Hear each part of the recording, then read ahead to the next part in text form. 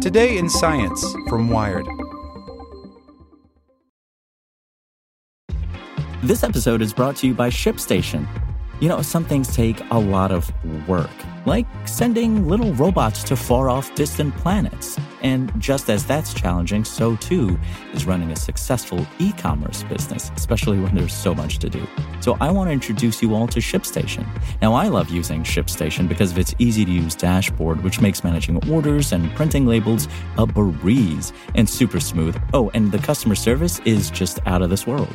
It's exactly what you need to help grow your business. Sign up for your free 60-day trial at shipstation.com/technews. That's shipstation.com/technews. Want to learn how you can make smarter decisions with your money? Well, I've got the podcast for you. I'm Sean Piles, and I host NerdWallet's Smart Money Podcast. Our show features our team of nerds, personal finance experts in credit cards, banking, investing, and more. And they'll help you make the most of your money while cutting through the clutter and misinformation in today's world of personal finance. You'll get clarity on strategies to help you build your wealth, invest wisely, shop for financial products, and plan for major life events.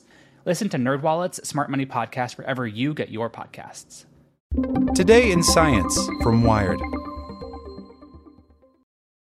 This gene mutation breaks the immune system. Why has it survived? 2 new studies found genetic mutations that cause severe immune deficiencies are common in some remote populations, leaving them highly vulnerable to viruses. By Grace Brown. In Greenland, in January 2021, a child just under 2 years old was sick, very sick, and his doctors couldn't figure out why. He was feverish, vomiting, having seizures. Meningitis was suspected to be the cause. A tuberculosis diagnosis was also being tossed around. The child was transferred to Copenhagen, to Rigshospitalet, the largest hospital in Denmark, for further evaluation. By March, the child's doctors were no closer to figuring out why he wasn't getting better, so they reached out to Trine Mogensen, a professor of immunology at Aarhus University in Denmark. It was really unclear what this infection was, and there was no evidence of bacterial infection or tuberculosis, Mogensen says. Stumped, she and her team sequenced the child's genome to see if this uncovered any clues. It came out, surprisingly, that there was a genetic mutation, she says. What they had found was a mutation in the gene that codes for INFAR2, a protein that binds to type 1 interferons. Interferons are a family of proteins that play an essential role in fighting off viral infections. Without type 1 interferons working well, the child would be unable to mount any kind of immune response to viruses such as COVID-19 and the flu.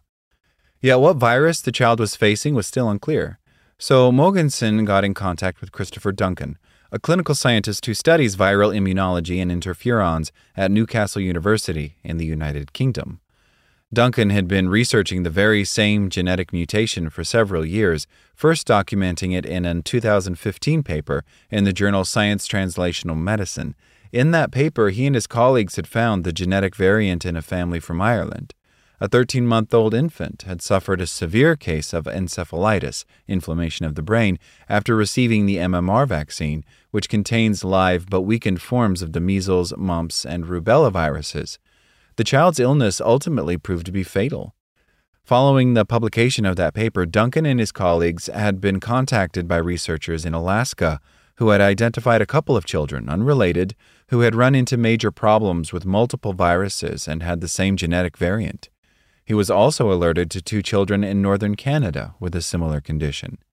Knowing this, Mogensen and Duncan went back to the child from Greenland and finally uncovered the root of his condition. They discovered that 3 weeks after falling ill, he had also been vaccinated with the live MMR vaccine. The child survived and is now healthy. Duncan and Mogensen published their findings in April in the Journal of Experimental Medicine. But now the team wanted to know if there were more people carrying this uncatalogued genetic mutation. They had noted that the boy from Greenland and the child from Alaska were all of Inuit or Alaska Native heritage. They trawled through the genetic records of 5,000 Inuit and found the variant was surprisingly common. In fact, 1 in 1,500 people in the Inuit population were carrying it. That was hugely surprising, Duncan says. The sheer prevalence of this variant in the Inuit population and the fact that it had gone under the radar for so many years is the fascinating part of the puzzle. The genetic variant probably arose through the founder effect, whereby multiple people end up carrying a mutation that originated in a common ancestor. The effect tends to be seen in populations that descend from relatively small groups of people and that don't mix much with outsiders. Because these populations were quite secluded or isolated for centuries, then such a mutation can become more prevalent, explains Mogensen. It's likely that many more children died from carrying this genetic variant before it was discovered. It's only recently that we do genetic investigations, Mogensen explains, and we could see more and more of these genetic mutations emerge from the woodwork as genetic sequencing becomes cheaper and more popular, especially in remote populations. I think that will uncover a lot of explanations for this huge inter-individual variation we see in how sick people become. The findings also emphasize the importance of cataloging the genomes of people other than Europeans. Mogensen now wants to look into more samples from the past to get a clearer picture of just how common this genetic mutation is. If it is prevalent enough, there could be a rationale to add the genetic mutation to newborn screening in countries with Inuit populations. It would mean the children carrying the mutation wouldn't be given the live MMR vaccine, for instance. The team is now in talks with the chief medical officer in Greenland, Mogensen says. Much of the existing immunology knowledge has been achieved through work on animal models, a less than perfect replica of the intricacies of the human immune machinery. Cases like those documented by Duncan and Mogensen can uncover how immune proteins, like interferons, work and fight infections, and highlight just how indispensable they are.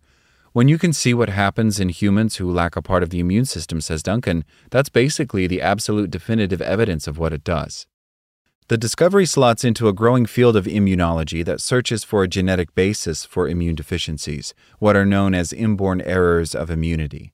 Scientists have also just begun to unravel how many immunological mysteries can be explained by a genetic mutation. To date, more than 400 inborn errors of immunity have been documented, with no signs of that number slowing down. Every day we discover more, says Ivan Zanoni, an immunologist at Harvard Medical School and Boston Children's Hospital.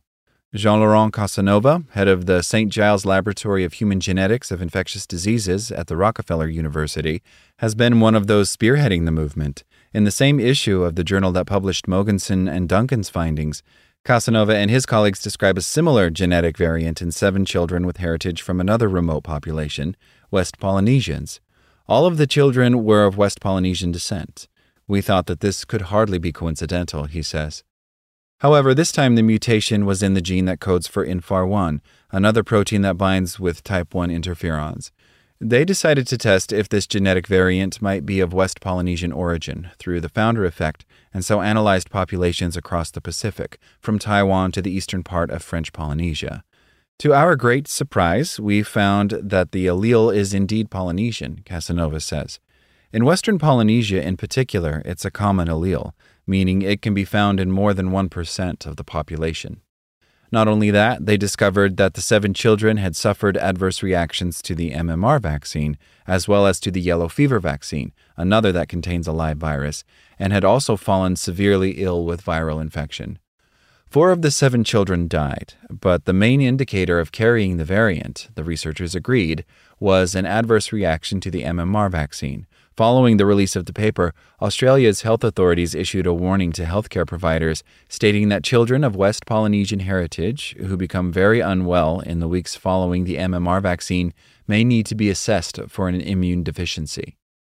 The biggest surprise, Casanova says, is that even without type 1 interferons, individuals might still be able to deal with lots of viruses. If it was the case that these proteins were essential in fighting off all viral infections, these INFAR1 or INFAR2 mutations wouldn't become so common in remote populations, he argues.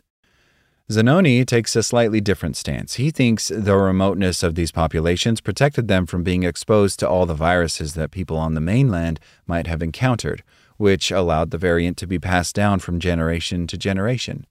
The fact that the frequency of the mutation is so high in this population really suggests that it was negatively selected in the general population in the continent, he says.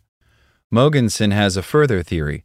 We think that since it was becoming so prevalent, there may have been an advantage of having this mutation, she says. The idea here is that it may have been protective against other infectious diseases like tuberculosis, but this remains pure speculation, she says.